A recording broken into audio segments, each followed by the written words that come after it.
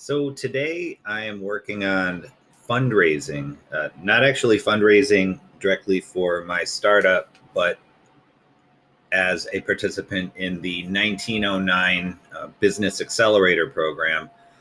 We are, as a team, trying to collect funds that would ultimately go to the participants in this accelerator program. So it's a very frustrating, scary, intimidating process asking people for anything, at least in my opinion, but specifically when you ask people for money. So I found a article here from Nonprofit Hub. It's called 7 Tips on Asking for Donations. It's intimidating. We get it. When it comes to asking for donations, most of us head for the hills. We get it. It's intimidating to ask other people to part with their hard-earned cash. They might ask, why? And we might not have a great answer. At its heart, fundraising is helping others connect an existing passion directly to your cause. We don't convince donors. We help them realize that they already care. Once donors believe that your cause truly matters, giving almost becomes an afterthought. Of course they'll give. The question simply becomes how much to ask for. But until then, you won't have to sweat your fundraising ask if you follow these 7 tips on asking for donations. 1, read their minds. Research your donors to read their minds. The words you want them to say, wow, it's like you read my mind. How do you get to that point? You research your donor as an individual, but you also have a broad depth of general research on the kinds of people who donate to your nonprofit as a whole group. You need to be able to answer these questions if you want to get into a donor's heart. What kinds of words do they use? Do they talk about their passions? What do they care about? Are there other causes they are a part of? Do they have a history of giving? What are their common objections, fears, and concerns about giving? Thanks to the web, we have more access to information about our donors than ever, as well as the ability to survey our donors and examine how they talk about our cause. Note, however, that if you survey your donors or ask questions of a potential donor, you have to learn to read the answer behind the answer. We have to address the fears and risks every donor feels, even if the donor herself can't identify them out loud. And then we get to connect their existing passions and desires to your NPO using the same language they use. In other words, understand your donor base so well, it's like you've read their minds. Don't worry, this is easier than it sounds if you follow the next 6 tips. 2, practice, practice, practice, and then practice some more.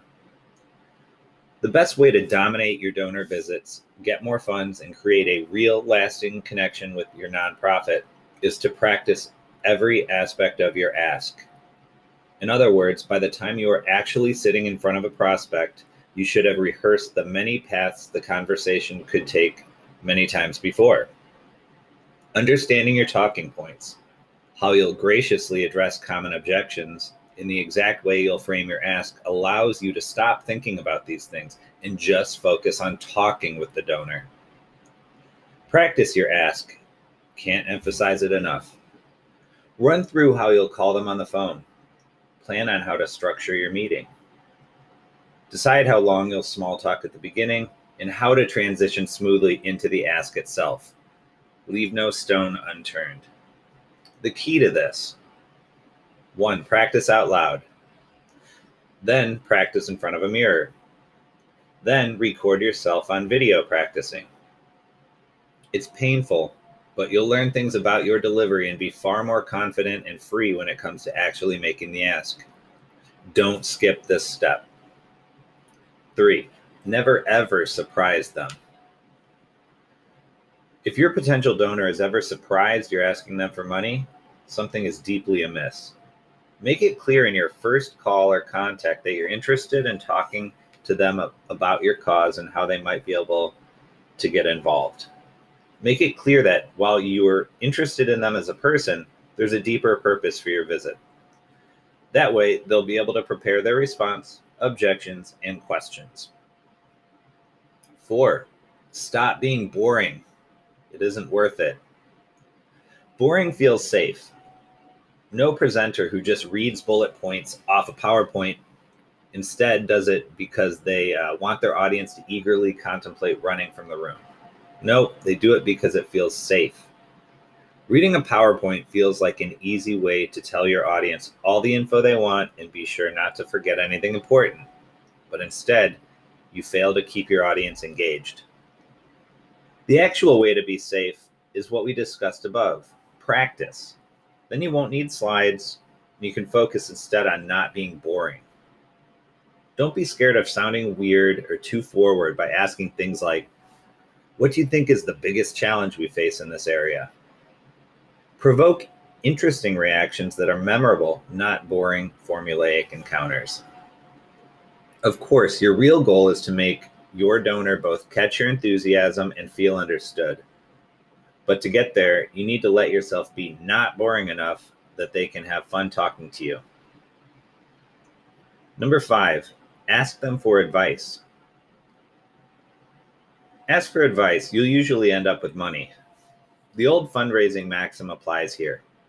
Ask for money, you'll get advice. Ask for advice, you'll get money. What most people truly want is to be heard. Asking for advice means that they will freely tell you the secret thing they are most passionate about, as well as their biggest fears about giving. And most importantly, the donor will feel valued and important, which they are. They're the ones whose enthusiasm makes changes happen in the world. So ask them for their input and impressions. 6, your secret weapon is pointed silence. Our culture hates silence. We want to fill it. This is one reason why extroverted salespeople and fundraisers can do worse than introverts. But oftentimes, the most important, meaningful thing, the thing your prospect really wants to tell you, won't be said if you quickly fill the silence. Some examples here. A bad fundraiser. What's the most important thing about the environment to you? Donor. Well, I think environmental damage is a pretty big problem. We're hurting the environment forever and we don't even realize it. Bad fundraiser. Yeah, you're so right. That's why our program X is so important. Let me tell you, blah, blah, blah, blah, blah. No, don't do this. Your funding for next year will die 1,000 painful deaths. Here's how that conversation could have gone. Superman fundraiser. What's the most important thing about the environment to you? Donor. Well, I think environmental damage is a pretty big problem. We're hurting the environment forever and we don't even realize it. Superman fundraiser. How interesting. Shuts up and looks genuinely interested. Donor. Feels like he should talk because of the silence. Yeah, it's really crazy. In fact, the other day I was thinking about when I was a kid and would go out and look at the stars in the country and see meteors and all kinds of awesome stuff. But now that the city is so big and there's so much light pollution and smog, when I go out with my kids to our cabin, we're lucky to see anything. It's so sad. Wow, and you are about to start making a generic appeal about one of your programs, totally at random. Now you have so much material to work with and know exactly the right program to talk about. Your donor has practically sold themselves, all because you shut up. You're fundraising for this guy's kid's happiness now, not your program. Too many advice givers say, just listen better, but fail to tell you that means shut up and allow silence, even if it feels awkward at first. Great journalists love this technique.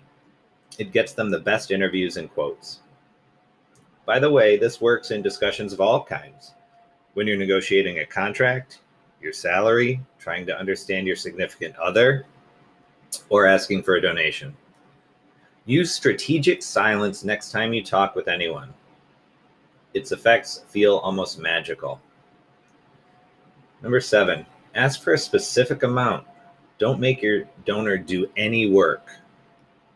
Finally, always ask for a specific amount to contribute to the cause. Why is this important? Because it takes the burden off of the donor to figure out what size of a donation is necessary.